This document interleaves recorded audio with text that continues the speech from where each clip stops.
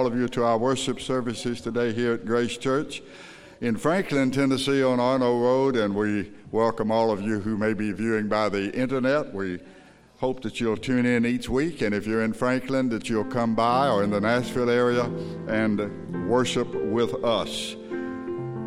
David wrote in Psalm 111, "Praise ye the Lord. I will praise the Lord with my whole heart in the assembly of the upright and in the congregation." And we're now going to praise the Lord, and Joshua is going to come and lead us.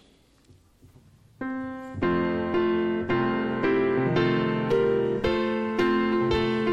morning, Grace Church. Good morning, everybody over the internet.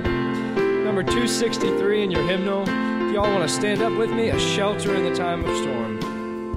The Lord's our rock, in Him we hide, a shelter in the time of storm, secure whatever ill betide, a shelter in the time of storm. Oh, Jesus is a rock in a weary land, a weary land, a weary land. Oh, Jesus is a rock in a weary land, a shelter in the time of storm.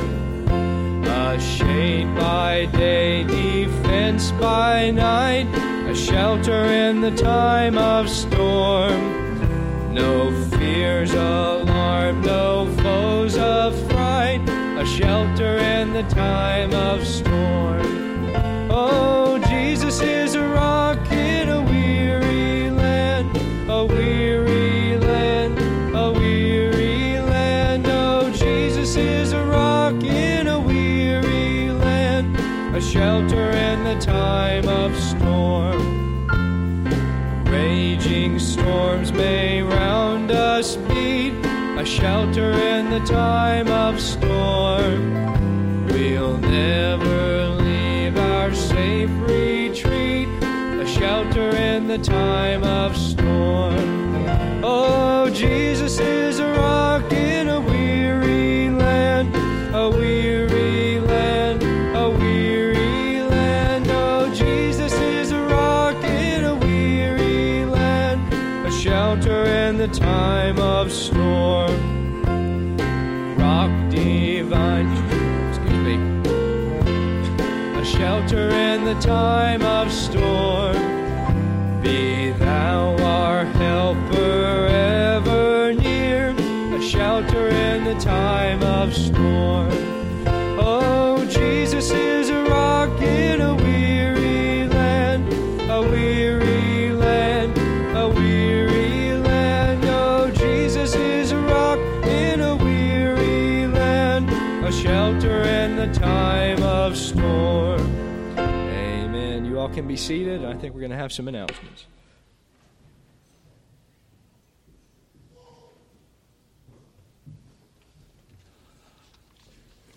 Well, good morning. It's good to see each and every one of you. We're always glad to see those who the Lord has brought to participate in worship service today, and we would like to welcome those who are joining us by the internet.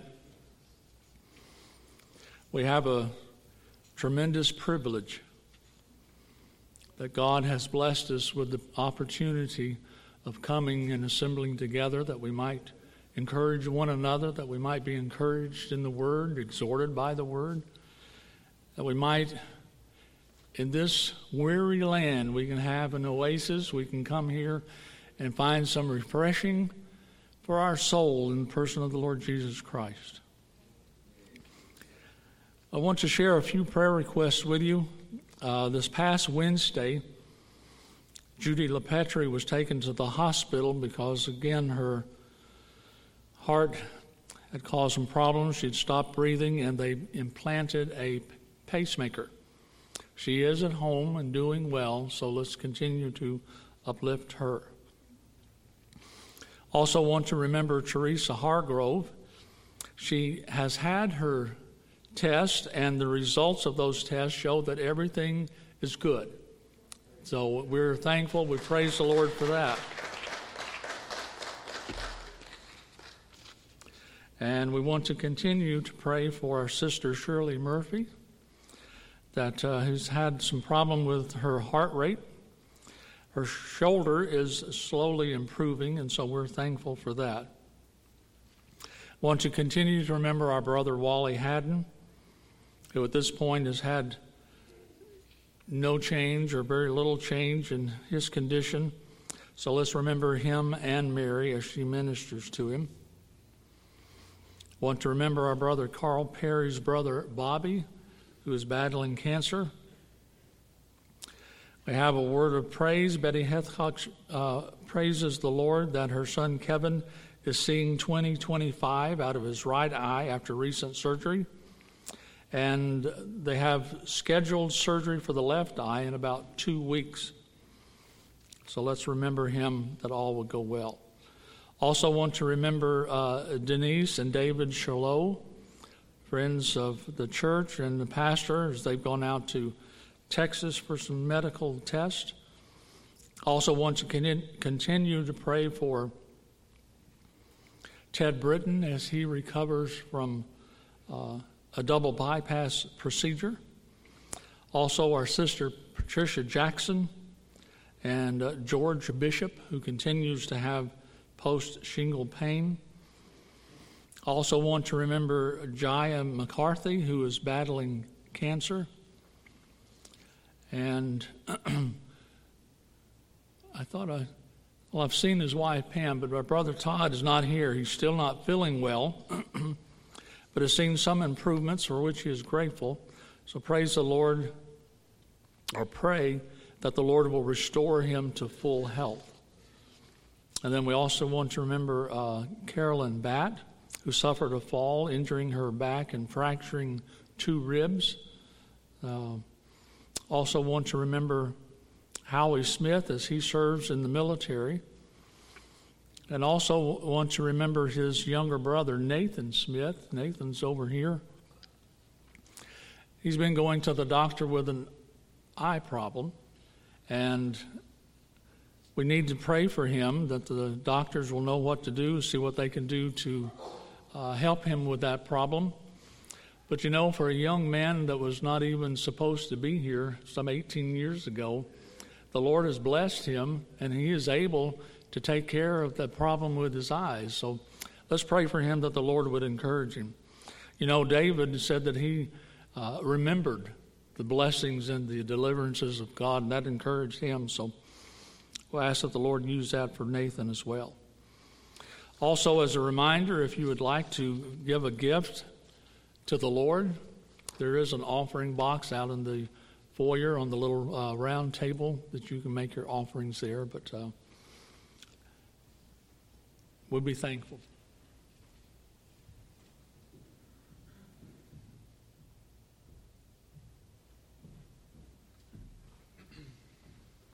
Well, good morning again to everybody. If anybody is just now joining us over the internet, we want to say welcome. We're on sermon audio video, YouTube, and Ustream. So we want to welcome you this morning. Our services begin at 10:45 every morning, and then we kind of have a little changeover at 11 o'clock, which has typically been our normal service time. We have some more singing, and then Brother Bill teaches us from the Lord's Word. Let's see, 462, Sunshine in My Soul Today.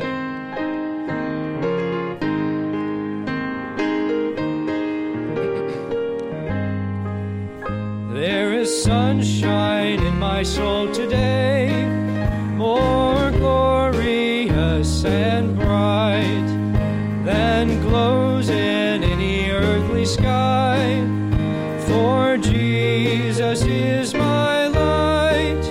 Oh, sunshine, blessed sunshine, when the peaceful, happy moments roll, when Jesus shows his smiling face, there is sunshine in my soul.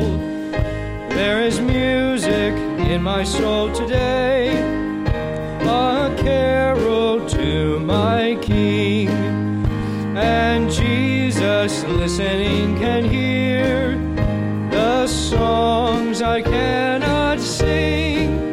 Oh, the sunshine, blessed sunshine, when the peaceful, happy moments roll,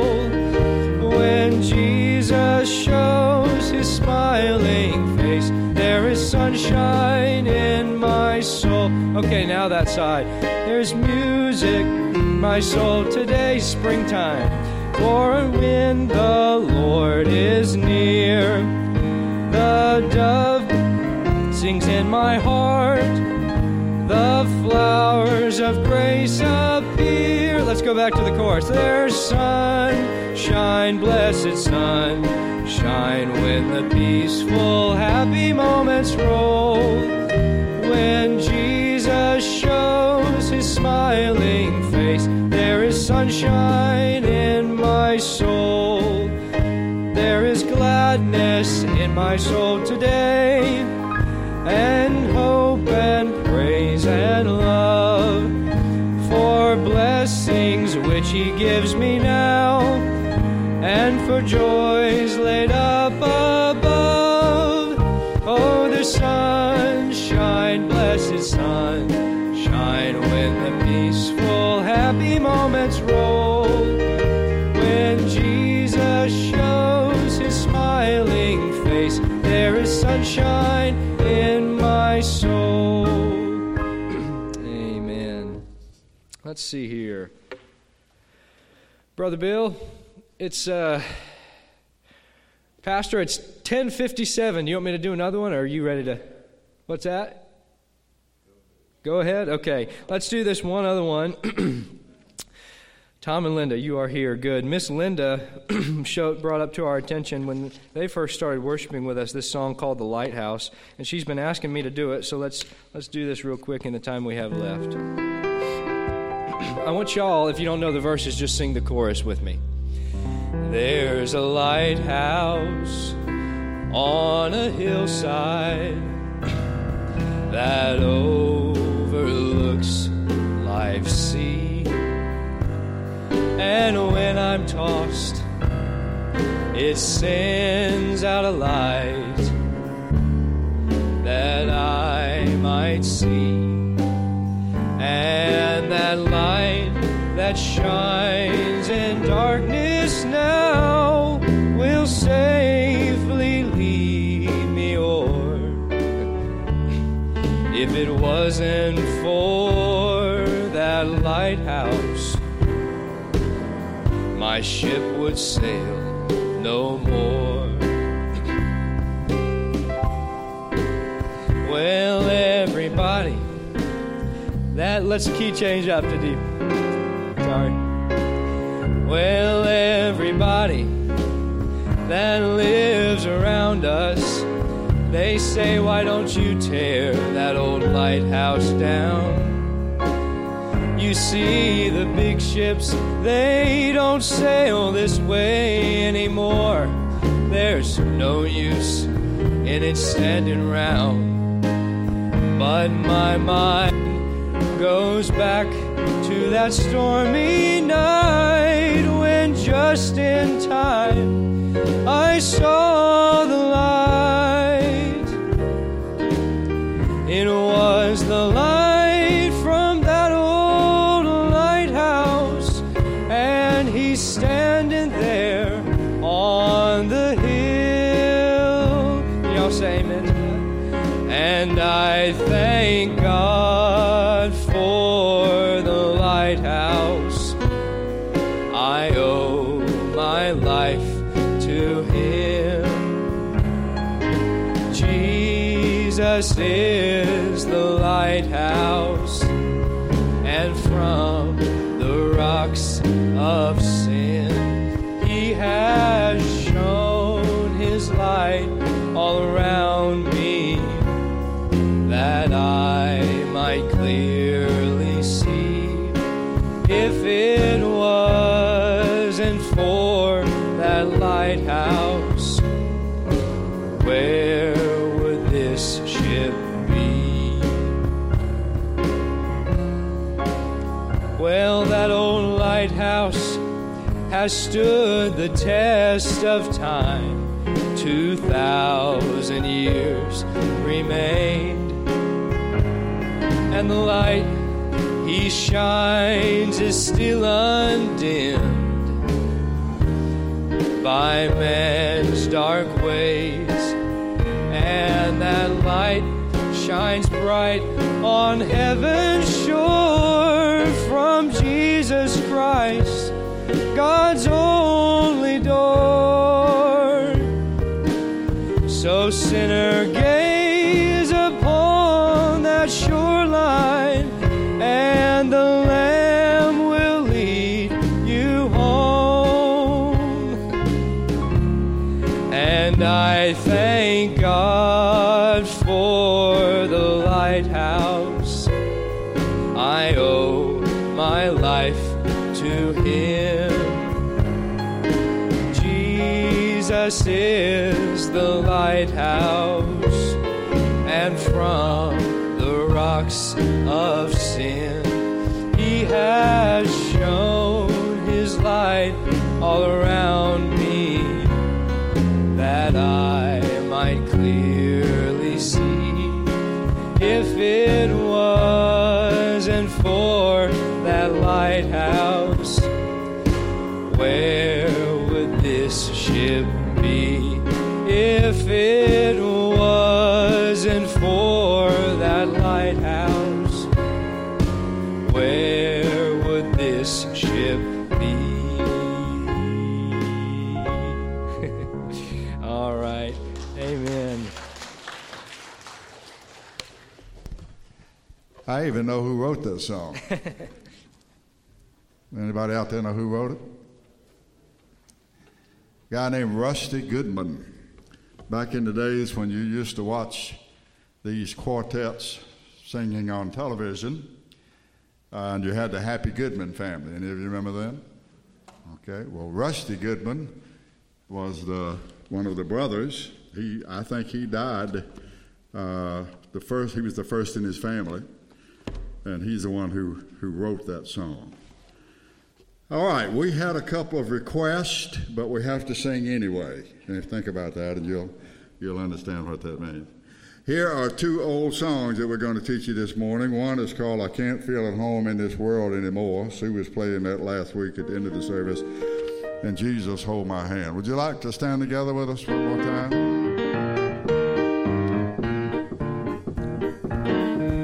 Oh, Lord, you know I have no friendly clout. If heaven's not my home, then, Lord, what will I do? The angels beckon me from heaven's open door, and I can't feel at home in this world anymore. This world is not my home, I'm just passing through. My treasures are laid up in glory, Lord, with you. I trusted you alone to keep me safe, secure, and I don't feel at home in this world anymore. Help me out. Oh, Lord, you know I have no friend like you. If heaven's not my home, then, Lord, what will I do? The angels beckon me from heaven's open door, and I can't feel at home in this world anymore. Okay, let's do it.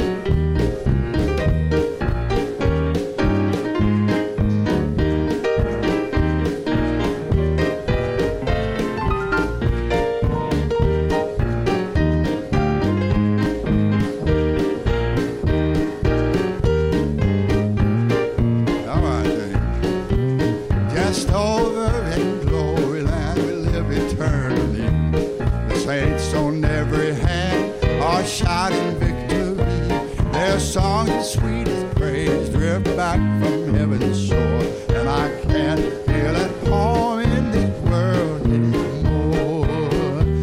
Oh Lord, you know I have no friend like you.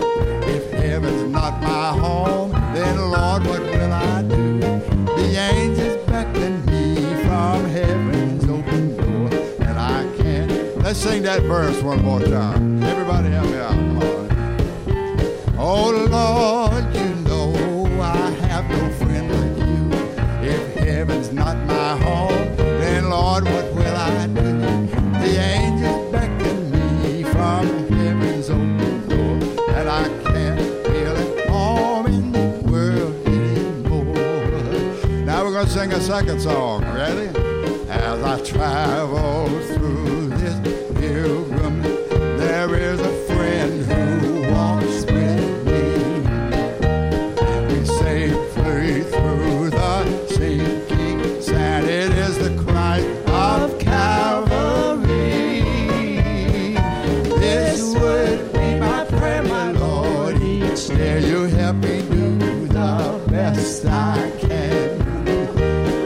I need thy light to guide me day and night. Blessed Jesus, hold my hand. Sing it with us. Blessed Jesus, hold my hand. I need thee every hour. Through this pilgrim land, protect me by thy power. Hear my feeble plea. Oh Lord, look down on me. When I kneel in prayer, I hope to meet you there. Blessed Jesus, hold my hand. Let me travel in the light divine, that I may see the blessed way, and keep me that I may be wholly thine, and sing redemption songs someday. I will be a soldier brave and true, and every firmly take a stand, as I onward go and daily meet the foe. Blessed Jesus, hold my hand. Jesus, hold my hand, for I need thee every hour. Through this pilgrim land, protect me by thy power. Hear my feeble plea, oh Lord, look down on me. When I kneel in prayer, I hope to meet you there. Blessed Jesus, let's do it one more time. Everybody sing it. Jesus, hold my hand. I need thee every hour. Through this pilgrim land, protect me by thy power. Hear my feeble plea. Oh Lord, look down on me. When I kneel in prayer, I hope to meet you there. Blessed Jesus, hold my hand. When I kneel in prayer, I hope to meet you there. Blessed Jesus, hold my hand. Amen. Good. Okay. Why don't you just remain standing for the reading of the scripture, okay?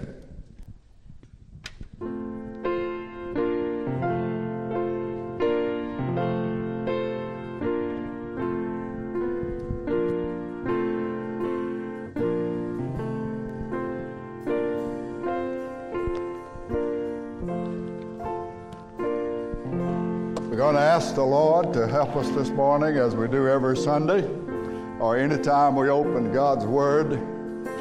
Help us to understand the Scripture. We have a lot of ground to cover today, and I hope you'll pray for me that I can cover it in a way that's understandable to you. Let's ask the Lord's help. Father, I stretch my hands to thee. No other help I know. If I withdraw myself from thee,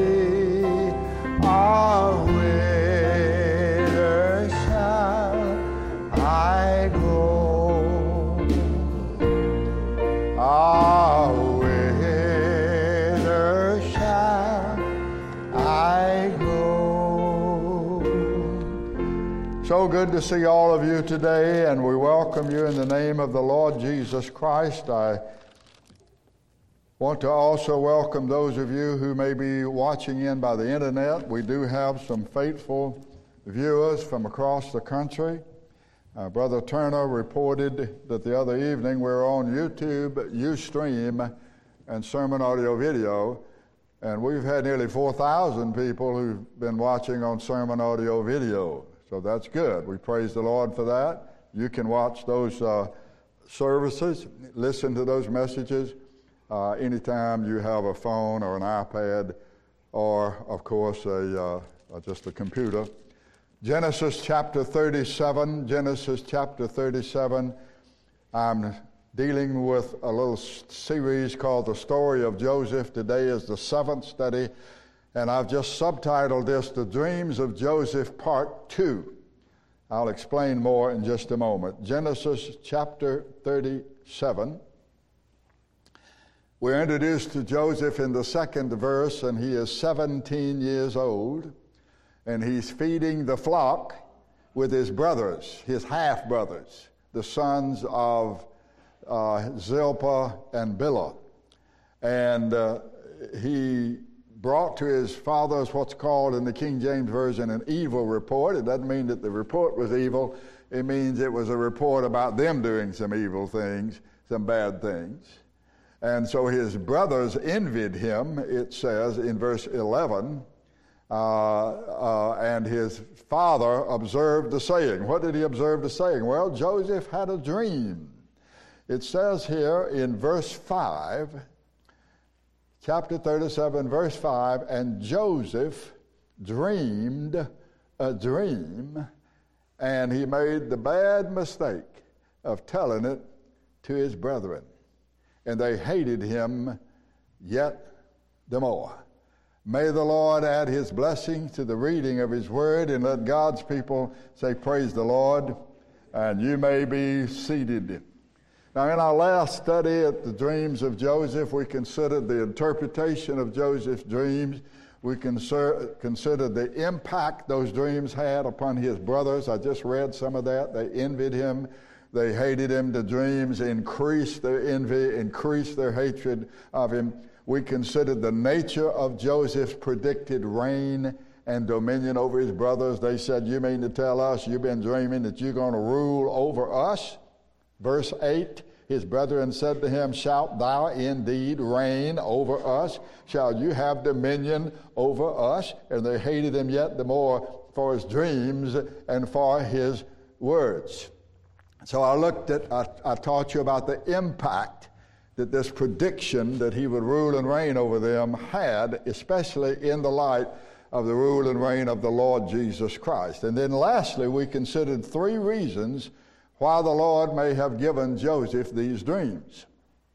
And those 3 reasons were, he gave them this dream to encourage Joseph, because all the time that Joseph was going through all of these tough times.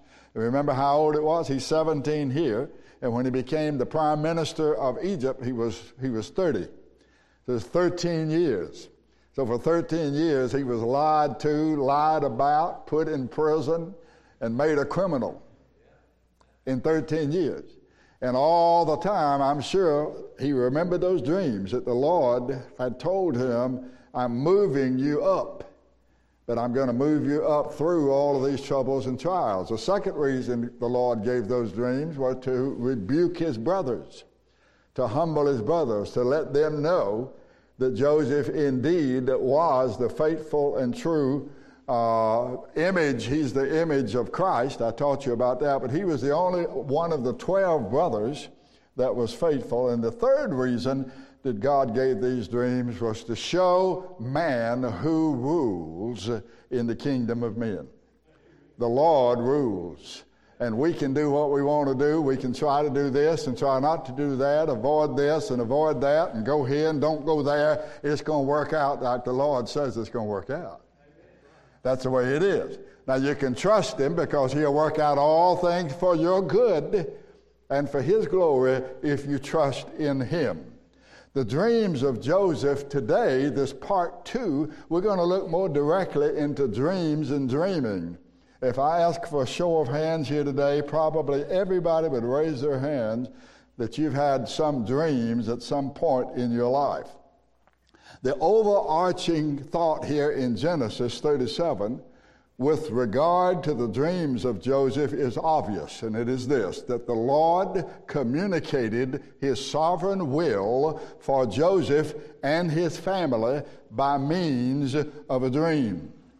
Now, the Bible has quite to say about dreams, but although fewer and fewer people believe the Bible, You might be surprised how many people in this godless and biblically ignorant generation are interested in dreams.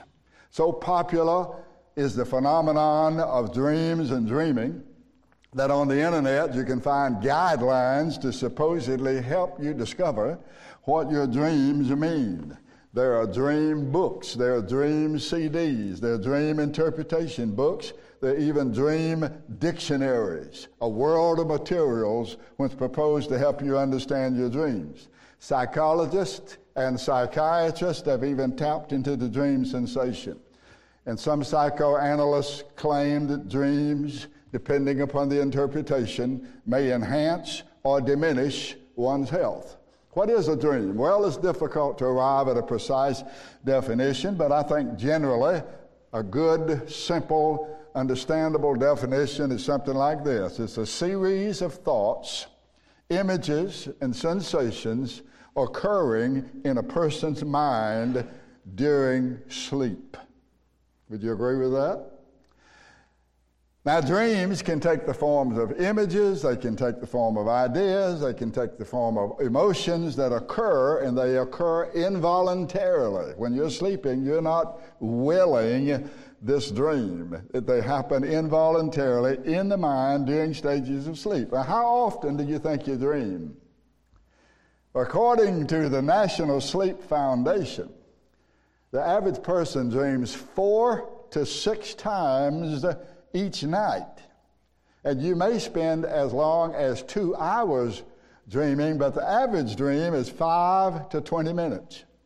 But guess what? During a typical lifespan, if you add up all the time you spent dreaming, it's somewhere around 6 years. That gives new meaning to I'm dreaming my life away, doesn't it? By the Everly Brothers. You remember that song, Dreaming? I'm dreaming my life away. There's been a lot of songs written about dreaming, a lot of books about dreaming. It's been determined that dreams often involve action, and they can be physically affected by, the person dreaming can be physically affected by what you dream. If you ever seen a dog whine or whimper or even bark while they are asleep, I have. It's not uncommon for human beings to speak out loud during the dream or to move their hands or to move their feet. It's possible for one to be so frightened in a dream and so exhausted because of running or fighting or some other action that's dreamed about that you can actually have a heart attack. Of course, the dream doesn't cause a heart attack. You have a heart problem and the dream exposes it. The dream puts your heart through more than you're able to handle. It simply exposes an existing heart problem. So I would say if you have heart problems, you need to find a way not to dream. That'd be my advice to you. The point is, what's going on in the mind, even if one is asleep, is at that time, it's reality. It's reality. What's going on in your mind while you sleep, that's reality. So if you dream you're running, your heart might start beating faster. If you dream you're running, your feet might start moving, or your hands might fire. Or you might wake up, if you dream about a snake trying to bite you, you wake up kicking the covers. I've had that happen to me before. I'm glad nobody was below me because I probably would have heard them. There are various categories of dreaming. There are normal dreams, there are daydreams, there are lucid dreams. You know what a lucid, L-U-C-I-D, dream is? That's when you're dreaming, but you know you're dreaming. Have you ever had that? You're dreaming, but you know you're dreaming. They call that a lucid, L-U-C-I-D, dream.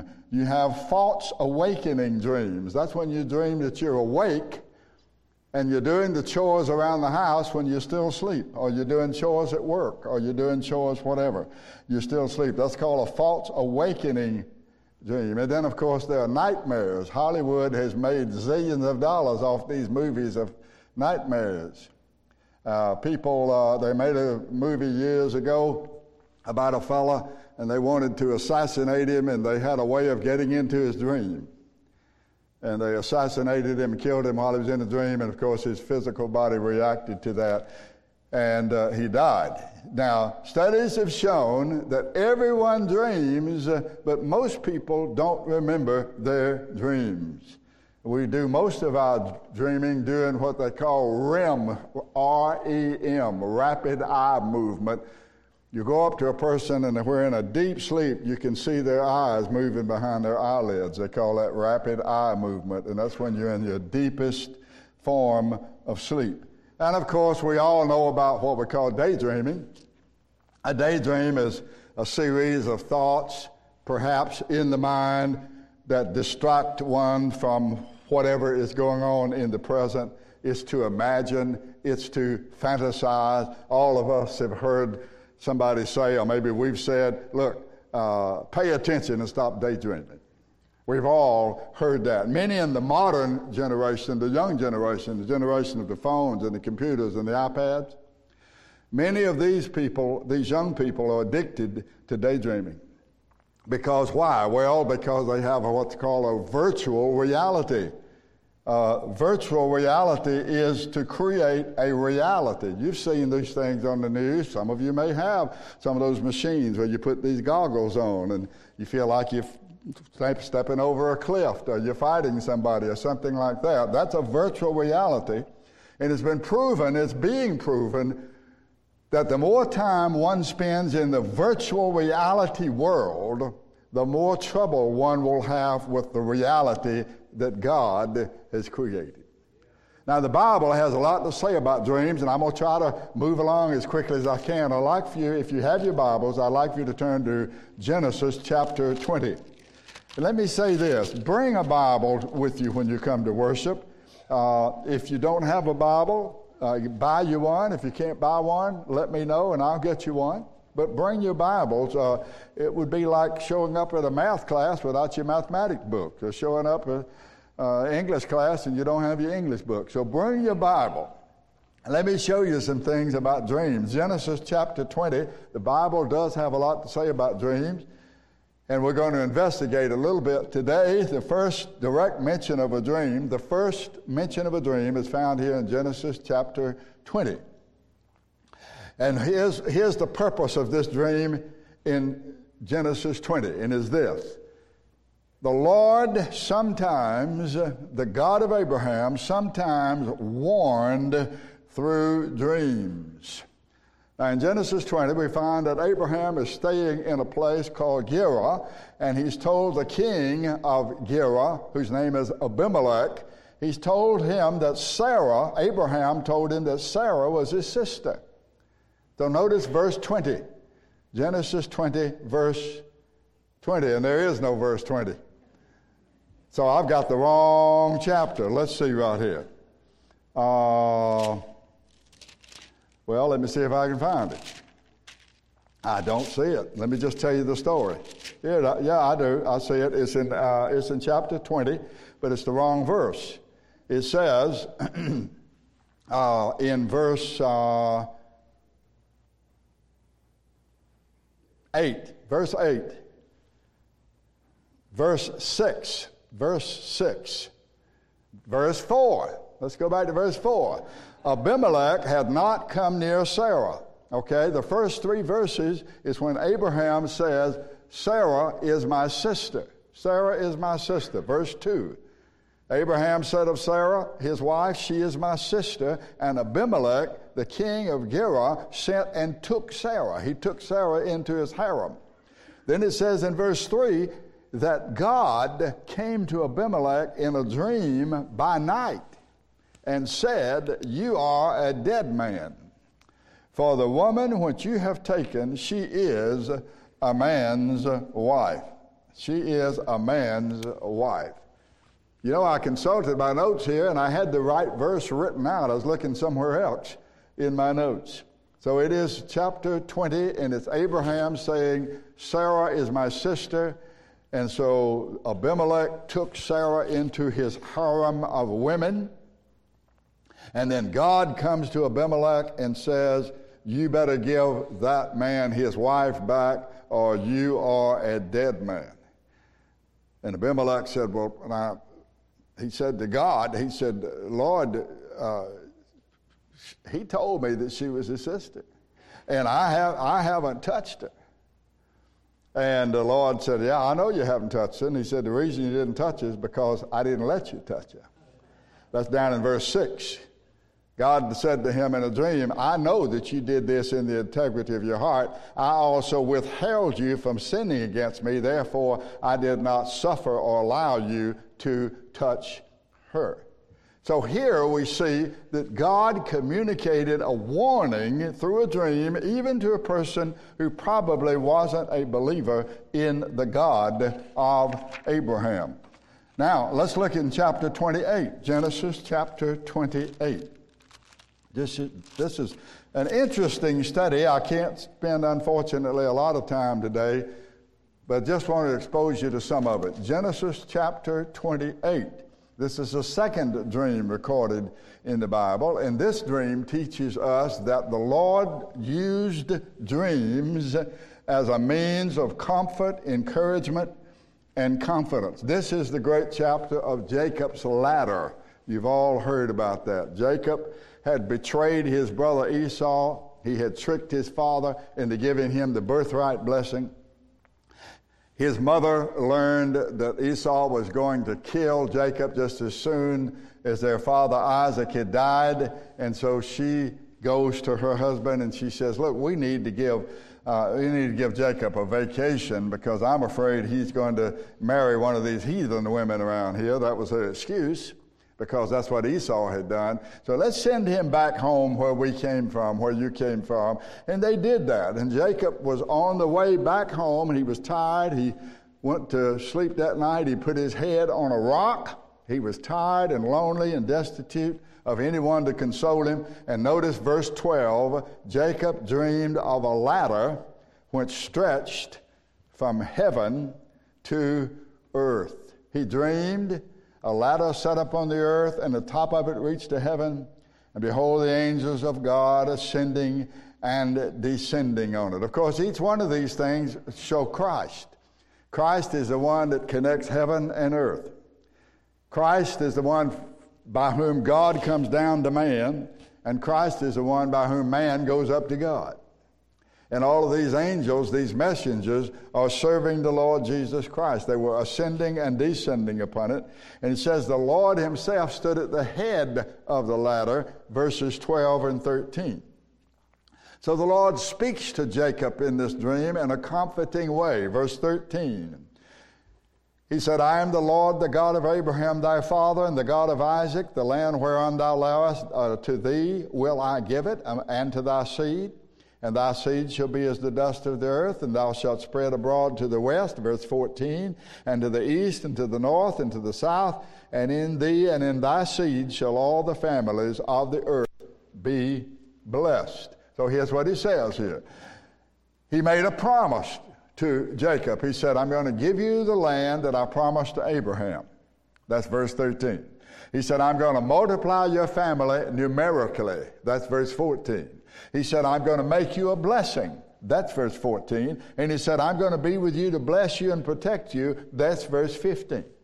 So basically, in a word, he says, I'm going to be your guide and I'm going to be your guard wherever you go. And that was a great comfort, no doubt, to Jacob. All right, Genesis chapter 31.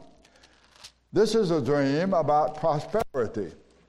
When Jacob got there, he was deceived. He was cheated 10 times by his father-in-law, Laban. And so finally, after 20 years, Jacob got ready to go home. The Lord told him, you can return back home. And Laban was he was determined to keep him there.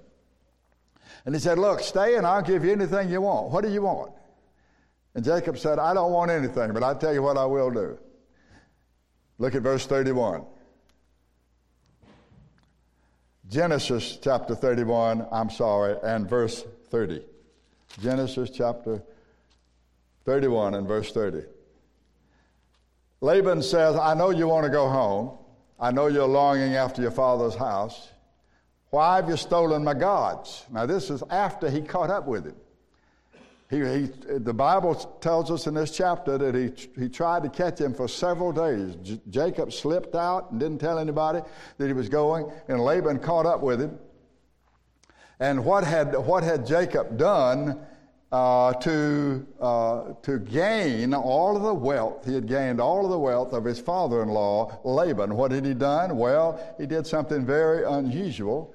He said, I'm going to let the sheep, all of the sheep that are spotted, that are speckled, that have these marks on them, I'll keep those, and the other sheep will be yours. Let's look at chapter 31, where he explains this to his wives. I hope I'm not confusing you. Verse 10, chapter 31, and verse 10. He says, it came to pass at the time that the sheep conceived, I lifted up my eyes, and I saw in a dream, and behold, the rams which leaped upon the cattle were ring-streaked, that's spotted. They were speckled, and they were grizzled. So he says that God gave him a dream of striped, spotted, and speckled sheep. So he told Laban, I tell you what I'll do. I'll go through the flock, and I'll pick out the few little sheep that are striped, spotted, and speckled, and all the ones that are born striped, spotted, and speckled will be mine, and the rest of them be yours. And Laban said, that's great, because he knew that would never happen. But God had told Jacob in a dream to do that. And so he did that, and as a result of that, he gained nearly all the cattle, all the sheep, and all the goats from his father-in-law Laban. All right, hurriedly now, chapter 31. The fourth dream is a dream by Laban, and I got ahead of myself. When Laban tried to catch Jacob to get him to return, and Rachel had taken one of the gods from Laban. Let's look in chapter 31. I hope I have this right. Chapter 31, and it says in verse 22, it was told Laban on the third day that Jacob was fled. And Laban took his brethren with him, and he pursued after him for 7 days. And he overtook Jacob in the Mount Gilead. Now watch this now. And God came to Laban the Syrian in a dream by night and said, take heed that you speak not to Jacob either good or bad. Let me interpret that for you. He said, I don't want you to even threaten Jacob, much less say anything that would cause him to think, well, I better go back, or if I don't, I'm going to be in trouble. No, he said, don't you even say anything to him good or bad. So God warned Laban in a dream. So we got the dream of Laban. The fifth, sixth, and seventh dreams are in chapter 37, which is where we began today. And those are the two dreams of Joseph. Those two dreams of Joseph, the fifth and sixth dreams, and the seventh dream were the dreams of Joseph and Israel's future as a nation.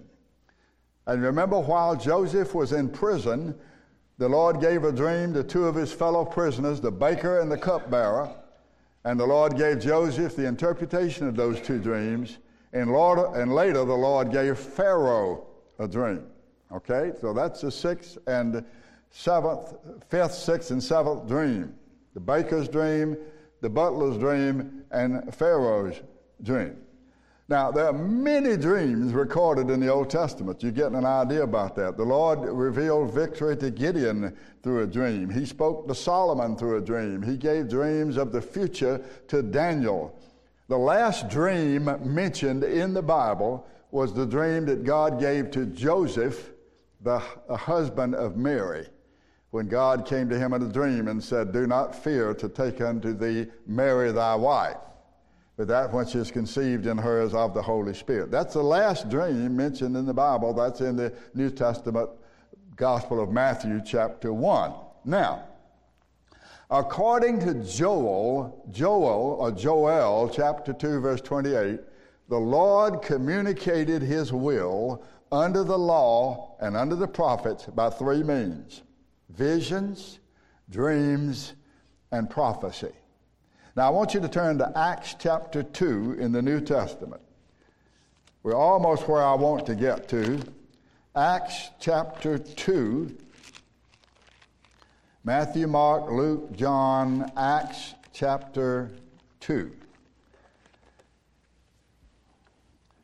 This is the day of Pentecost. Many people don't realize, if you chapter 2, look at verse 1, when the day of Pentecost was fully come. Many people don't realize, because of a misunderstanding of Pentecost, we associate Pentecostalism today, or Pentecost, with Pentecostalism, which is speaking of tongues and gifts of the Holy Spirit and so on. But Pentecost is a Jewish feast. Penta means 50. It occurred 50 days after the Passover. And it was on the Jewish day of Pentecost that God sent his Spirit. And this is what Peter says in Acts chapter 2. Look at verse 8. The people were saying, how do we hear every man in our own tongue? Now I want you to notice this. I don't have time to go into this morning.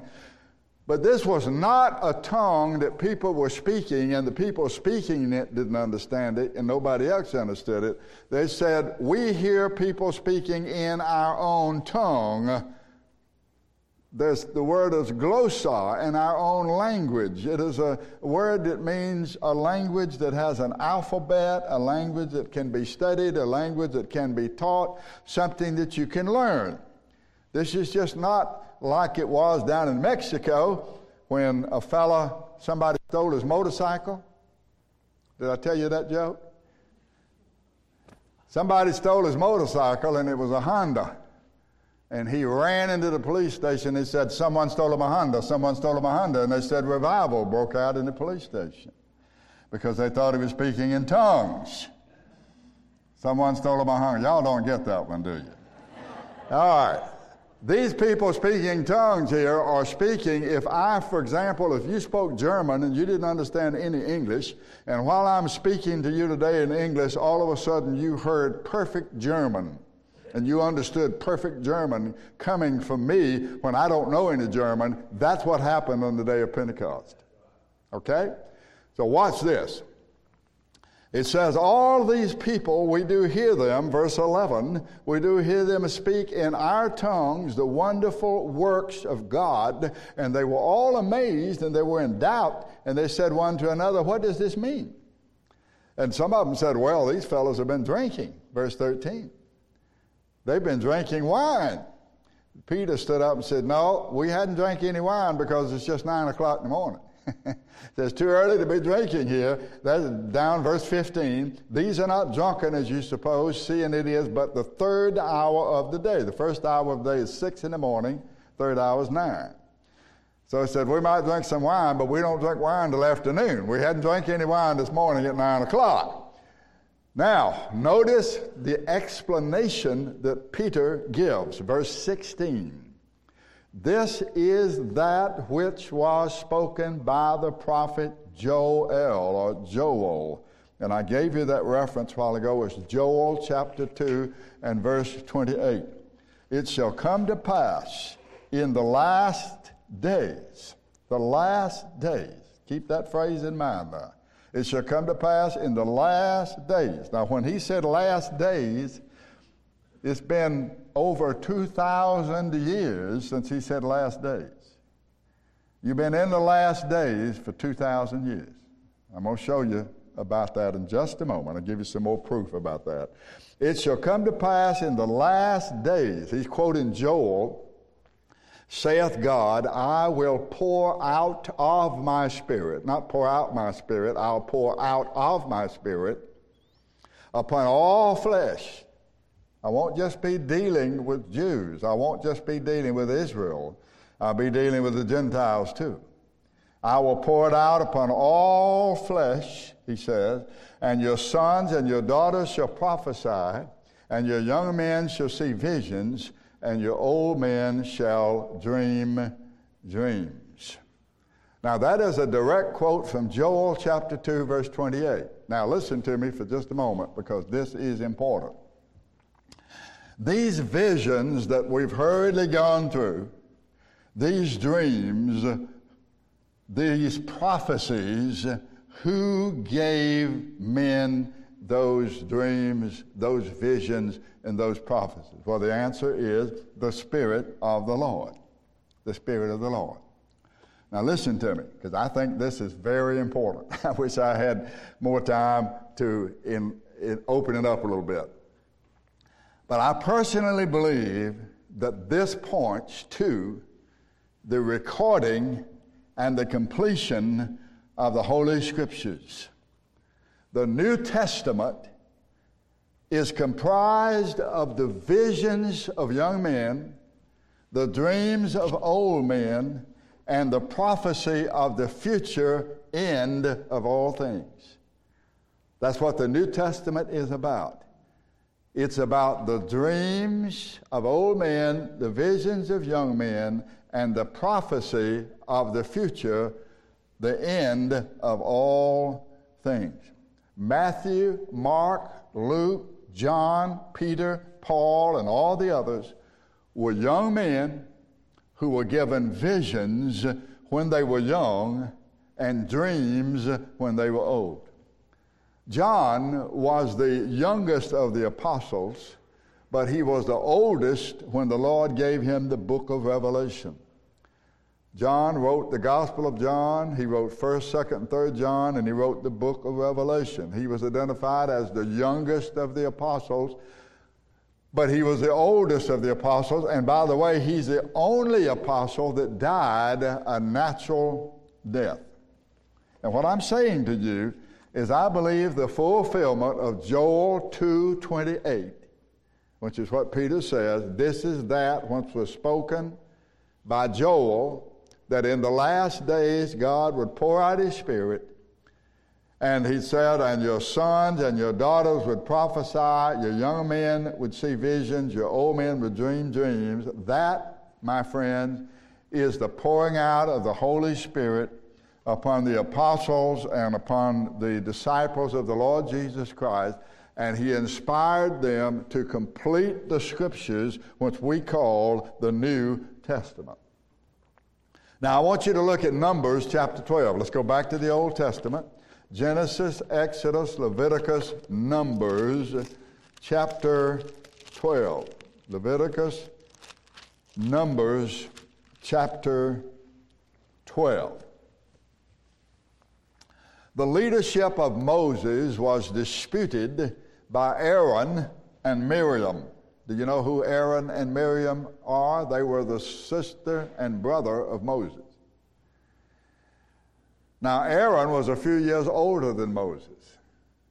He was Moses' oldest brother, and he became the high priest of Israel, and Miriam, of course, became a prophetess. So the leadership of Moses was disputed by Aaron and Miriam. We're in Numbers chapter 12, verse 1. Miriam and Aaron spake against Moses because of the Ethiopian woman he had married, for he had married an Ethiopian woman. Well, there are two ideas about that. One is that Moses' wife was an Ethiopian woman. But the real issue here is they are jealous of Moses' relationship. They're just using the Ethiopian woman as a scapegoat, as an excuse. Now watch this now. They said, here's the real issue, verse 2. Has the Lord indeed spoken only by Moses? Has he not also spoken by us? And the Lord heard it. Now it says Moses was a very meek man, verse 3. In other words, Moses was not the type person that was going to take up for himself. Now he'd take up for the Lord, but he wouldn't take up for himself. He was a humble man, a meek man above all the men which were upon the face of the earth. And the Lord suddenly spake to Moses and to Aaron and to Miriam, verse 4. And he said, I want you three to come out to the tabernacle. We're going to have a meeting. In verse 5, and the Lord came down in the pillar of the cloud, and he stood in the door of the tabernacle, and he called Aaron and Miriam, and they both came out, and he said, now you listen to what I'm going to tell you here. If there's a prophet among you, I, the Lord, will make myself known to him in a vision. I'll speak to him in a dream. But not my servant Moses, verse 7. Moses, who's faithful in all of my house, I'll speak to him directly.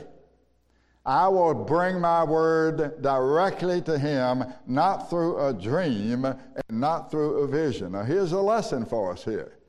Direct communication of the Lord by his word is superior to dreams and visions. How does the Lord speak to us today? He speaks directly to us today through his word. More on this in just a moment. Deuteronomy chapter 13. See if you can find that. That's the next book. Deuteronomy chapter 13. Here's a warning to Israel about dreamers. A warning about dreamers. Deuteronomy chapter 13 verse 1. If there arise among you a prophet or a dreamer of dreams, and he gives you a sign or a wonder, watch this now, and the sign or the wonder comes to pass. But part of the sign and wonder is to lure you after other gods. So he might say something that comes to pass, but if you follow him, you're going to be serving other gods. Thou shalt not hearken, you shall not listen, verse 3, to the words of that prophet or that dreamer of dreams, for the Lord your God is proving you to know whether you love the Lord your God with all your heart and with all your soul. You shall walk after the Lord your God and fear him and keep his commandment and obey his voice, and you shall serve him and you shall cleave unto him. And that prophet or that dreamer of dreams, verse 5, shall be put to death, because he has spoken to turn you away from the Lord your God, who brought you out of the land of Egypt and redeemed you out of the house of bondage, and thrust thee out of the way whence the Lord thy God commanded thee to walk in. And in this way you will put away evil from the midst of thee. This entire chapter is about this. It's about people that say, I've had a vision. God has spoken to me in a vision. God has given me a dream. How can you test the vision? How can you test the dream? Go back one chapter to chapter 12. Deuteronomy chapter 12. How do you test it? Deuteronomy chapter 12.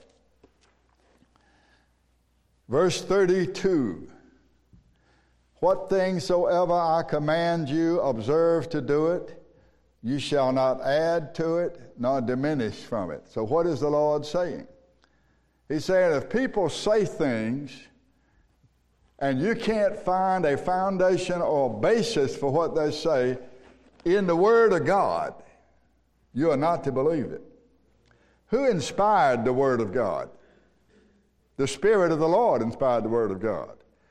So would the same one who inspired the Word give you a dream or vision that differs from what he said in his Word? No, he will not. You got all kinds of folks today that claim they've got a vision from God. They've had a dream from God. And the Lord said, you test them by the Word, and if you can't find a principle in the Word, if you can't find the precept in the Word, if you can't find a commandment in the Word or a prohibition in the Word that backs that up, he said, you pay absolutely no attention to them. No attention to them. And Paul the Apostle in the New Testament agrees with this conclusion. Listen to what he says in Galatians chapter 1. He says, though we or an angel from heaven preach any other gospel unto you than that which we have preached unto you, let that person be cursed. As we have said before, I say now again, if any man preach any other gospel unto you than which you have received, let him be cursed. Galatians chapter 1, verses 6 through 9. Now I want you to turn to Jeremiah chapter 23. I'm glad some of you have your Bibles today, and all of you need to bring them, because I'm going to be referring more to the Scripture. I can get up here and I can talk to you for 45 minutes. And I can entertain you with songs and singing and even with some of my antics in preaching. But that's not the purpose of our coming together. The purpose of our coming together is to learn something substantial from God's Word. Something that you can stand on. Not me entertaining you and mesmerizing you, but to teach you what the Word of God is. And this is what it says. If you look over here in Jeremiah chapter 23. Jeremiah chapter 23. Now you notice the chapter begins with a woe. Verse 1, woe to the pastors that destroy and scatter the sheep of my pasture, saith the Lord. He said, I'm against you. You've scattered my flock. You've driven them away. You didn't visit them, so I'm going to visit you with judgment. And he says, I'm going to gather the remnant of my flock out of the countries where I've scattered them, and so on. Now, look at verse 25. Verse 25, same chapter, verse 25. I have heard what the prophets said, that prophesy lies in my name, saying, I have dreamed. I have dreamed.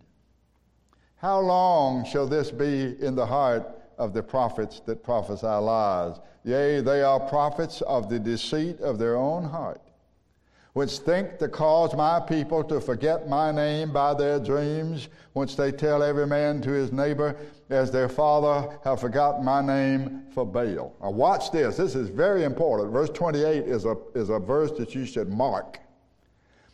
The prophet that has a dream, let him tell a dream. He that has my word, let him speak my word faithfully. What is the chaff to the wheat, saith the Lord. He says that his word is the foundation, not the dreams. And he goes on to say in the next verse, he says, isn't my word like fire, saith the Lord? Isn't my word like fire that burns up the chaff, and that like a hammer that breaks up the rock? Verse 29. Behold, I'm against the prophets, saith the Lord, that steal my words. In other words, they'll take enough of the Bible, they'll steal enough of the Bible, and then add it to what they think you want to hear. And they'll tell you what you want to hear, just like it says in the New Testament, they'll heap to themselves teachers having itching ears and turn their ears from the truth, and the truth will be turned into fables. I want you to feel good. I want you to go through life rejoicing and praising the Lord. I want you to understand that your God is a God that blesses you. I want you to understand that your God is a God who can meet all of your needs. But the purpose of hearing the truth is not to feel good. It is to know the truth. It is to stand on the truth. It doesn't matter what the world says. It doesn't matter what the preachers say. It doesn't matter what the churches say. What does God say? What does He say? And we're being pulled aside today by all of these happy folks that think that the purpose of worship is to make you feel good. I think a while ago when we sang those songs, I bet most of you were tapping your foot. That's all right to tap your foot. It's all right to clap. It's all right to raise your hands. That's fine to do that. There's no problem. I don't have a problem with it. You might think I do, but I don't. I grew up around folks that did a lot of shouting and all of that in worship. That's where I learned all of these, when I go up to Michigan, the church up there that Kent Clark pastors is at least 40% of black people. And I'm what you call a Georgia cracker. I'm a white guy from Georgia. And I go up there to Michigan, and these black guys say, Brother Sasser, would you teach us some of those black gospel songs? And here I am up there trying to teach them some of the songs I learned from some of my black friends when I was a little boy, 6, 5, 7, 8, 9 years old. As I think I've told you recently, we still stay in touch with 2 of those black people and try to help them as much as we can. We spend hours talking to Lucille, is her name, on the phone. Her name was not Lucille when I was growing up. You'd never guess what her name was. Her name was Snoots. Snoots, S-N-O-O-T-S. You never heard anybody named Snoots, have you? Her name was Lucille, but that was the name that she went by, Snoots. She had a brother named Major. Sometimes they called him Preacher, and they're still living. And I went down to their house, and they are always standing around, and they didn't have any instruments, but they could play and sing, and that's the first music that I heard. So I don't have anything against that, but I tell you this. I remember DJ Ward. We watched DJ a little bit last night on YouTube. And I remember DJ Ward saying in a meeting, I was preaching this meeting with him, and he said to his people, he said, if I said Johnny Crack Corn, you'd say hallelujah. My friends, we need to know what we're amening. We need to know what we are praising the Lord about, and it needs to be truth. It needs to be truth. So notice this 28th verse. He says, if you got a dream, go ahead, tell your dream. But he that has my word, let him speak my word faithfully. What's chaff to the wheat? My word is like fire. It burns up the chaff. It's like a hammer. It breaks the rock in pieces. And so I'm against the prophets, verse 30, that steal my words. I'm against the prophets that use their tongues, verse 31, and says, the Lord hath spoken to me. The Lord saith. The Lord spoke to me last night. Spoke to me in a dream last night. Spoke to me in a vision last night. Let me stand up and tell you what God said. I don't need for you to tell me what God said. I got 66 books right here that tells me what God says. You need to learn what he says in this book.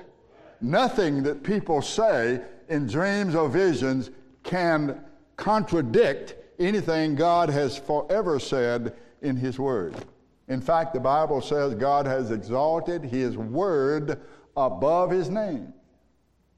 So maybe you've never heard that interpretation that I gave to Joel 2:28, but that's my position on it. When Joel said, I'm going to give dreams to your old men, visions to your young men, and prophecy, those were the three mediums by which God spoke in the past: dreams, visions, prophecy.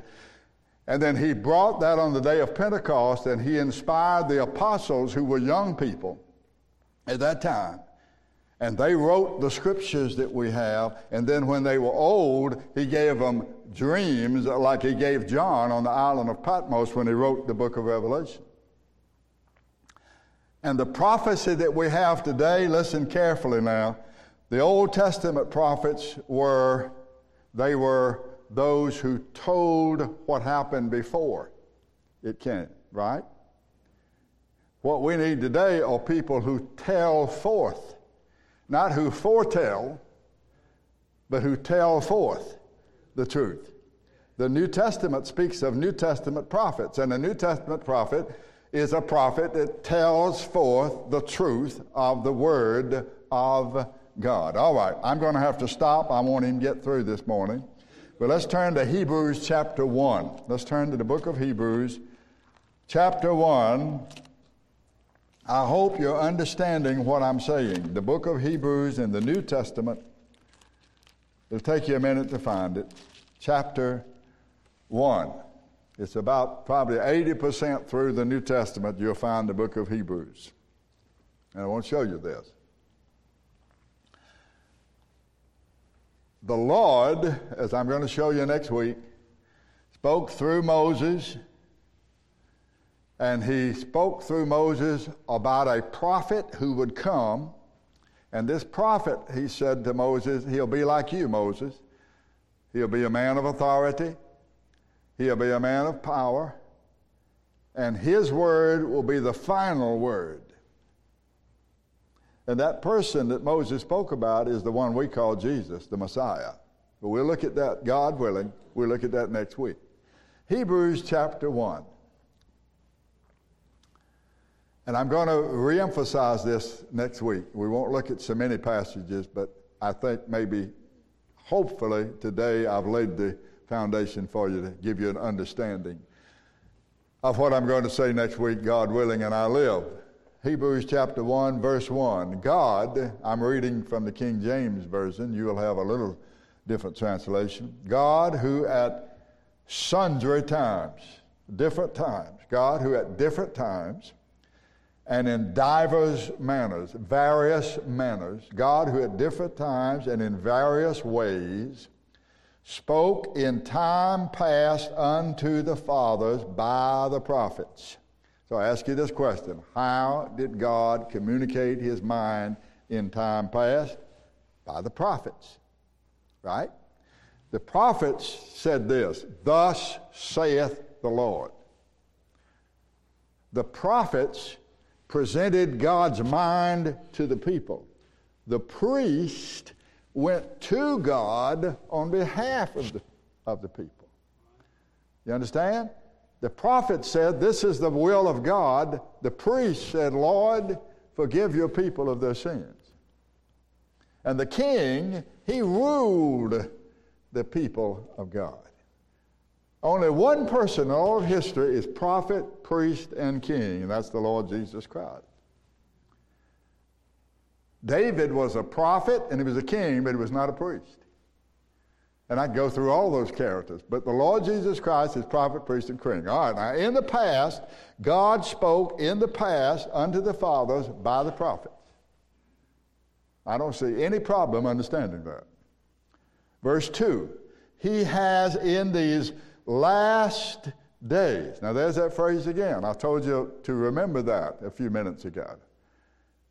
In these last days. That's what Joel said. Joel said in the last days, God is going to give visions to young men, dreams to old men, and a prophecy. And that's what the entire New Testament is. It's the dreams of old men, it's the visions of young men, and it's the prophecy of things to come. Now watch this. He has in these last days spoken unto us by his Son. Now, my friend, time is divided into two great chapters, time past and last days. The last days began when the Lord Jesus was born in this world. He has in these last days spoken unto us by his Son. The New Testament is a Christotestic book. What does that mean? It testifies of Christ. The New Testament is a Christotelic, T-E-L-I-C, Christotelic book. What does that mean? It means the end of everything is Christ. The New Testament especially, the entire Bible, but the New Testament especially is Christ-centered. Last passage, John's Gospel. I think I got this one right. John's Gospel, chapter 5. Matthew, Mark, Luke, John, chapter 5.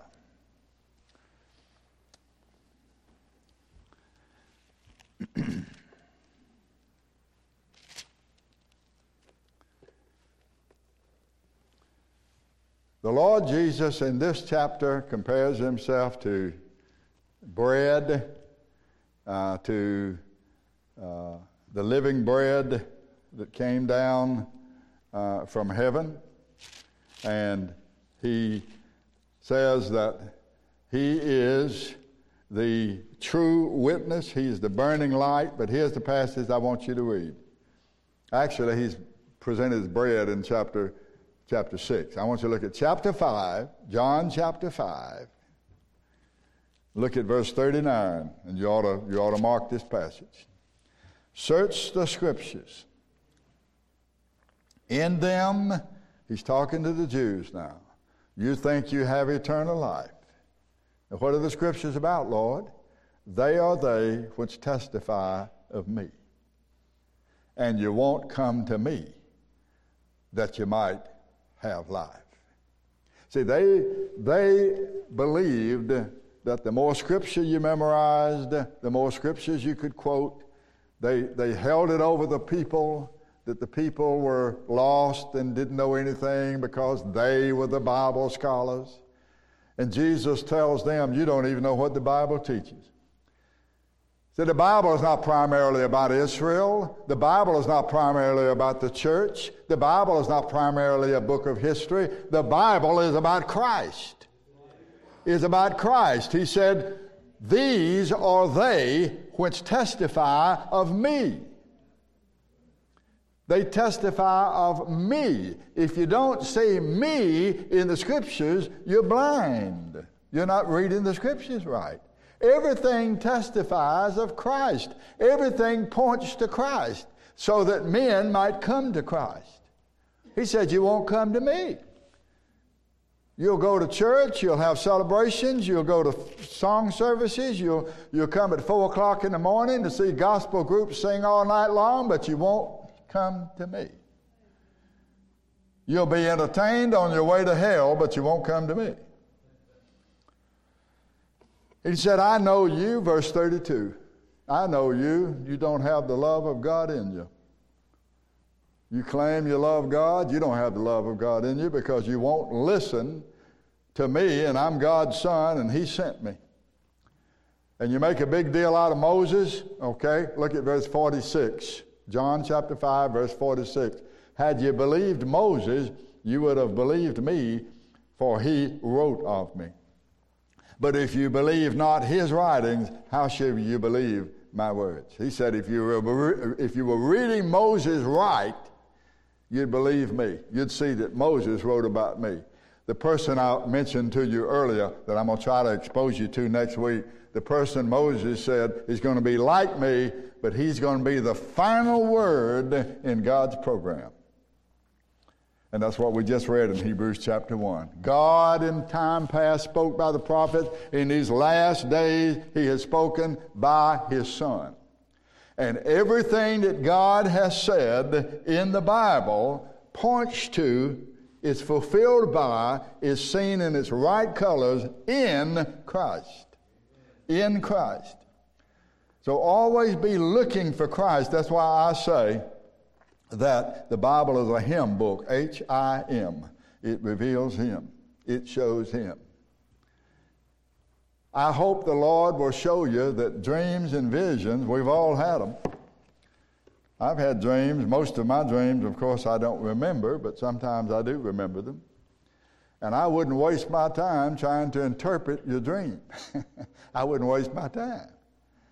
Because you got a word here from God that's superior to dreams and visions. And even if God spoke to you in a dream, even if he spoke to you in a dream, it has to be substantiated by what he's already said in his word. And if it's different from the word, then you mark it down. That dream is not from God. Remember that. All right, let's stand together. May the Lord add his blessings to his word. I think the microphone is what I'll do.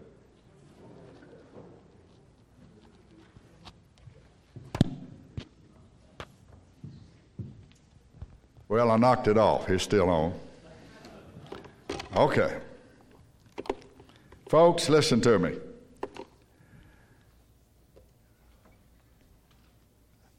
I have a great time worshiping, and I don't have to be doing the preaching. I can have somebody else do the preaching, and I enjoyed Brother Bob. I enjoy Joe when he teaches. I enjoy Nelson when he teaches. When we have guest speakers here, I enjoy them. I don't have to be doing the preaching and teaching. But when a man teaches and preaches, I want to hear something about Christ. I want to hear something about the bread of life. I want to hear something about the one who died for me. I want to hear something about the one who was on that cross, who was buried, who rose again the third day. He ascended into heaven, and he's now praying in heaven for me. He's interceding for me. I want to hear something about him. And if I don't hear something about him, in my opinion, it's not worth taking my time to go to worship. And I say this with a sad heart. I've been going out to Texas for well over 50 years. A long time. That's where Lynn is from. She's from Texas. And every time I've been out there in Texas on a Sunday, we always go to worship somewhere. And I have never found a church in 50 years where a preacher just stands up and tells us about Christ. In 50 years. I've gone to every church you can go to. I've gone to Pentecostal churches. I've gone to Baptist churches. I don't mind going to a Catholic Mass. But I want to hear about Christ. Because that's the only hope I've got is Christ. Okay? I like doctrine. I like philosophy. But I want to hear about Christ. And my friends, if you haven't closed with Christ, if you haven't come to Christ, if you haven't believed on Christ, if you haven't received Christ, then you need to do that. You need to do that. And the Lord will teach you. He'll teach you as you go along. He'll lead you. But you need to do that. I was baptized 3 times. Most of you know my testimony. I was baptized when I was about 10, 12 years old. I was as lost as a goose, but I was doing what everybody told me to do. I was baptized again when I was about 20 years old. And I was baptized then because Lynn had been baptized and the Lord saved her. And I thought maybe if I was baptized and followed what she did, I'd have something. But what I did then is I did try to be faithful to that profession of faith. I sat under the Word consistently, and the pastor that we had at that time was a pastor who did preach the Word of God at that time in his life. And I came to know the Lord. So maybe some of you were baptized at some time, but you haven't known the Lord. You haven't really believed on Him. You need to do that, and you need to confess Him openly, and you need to be baptized in His name. And may the Lord help you to do that. All right, let's sing our little song, In the Blood of Christ.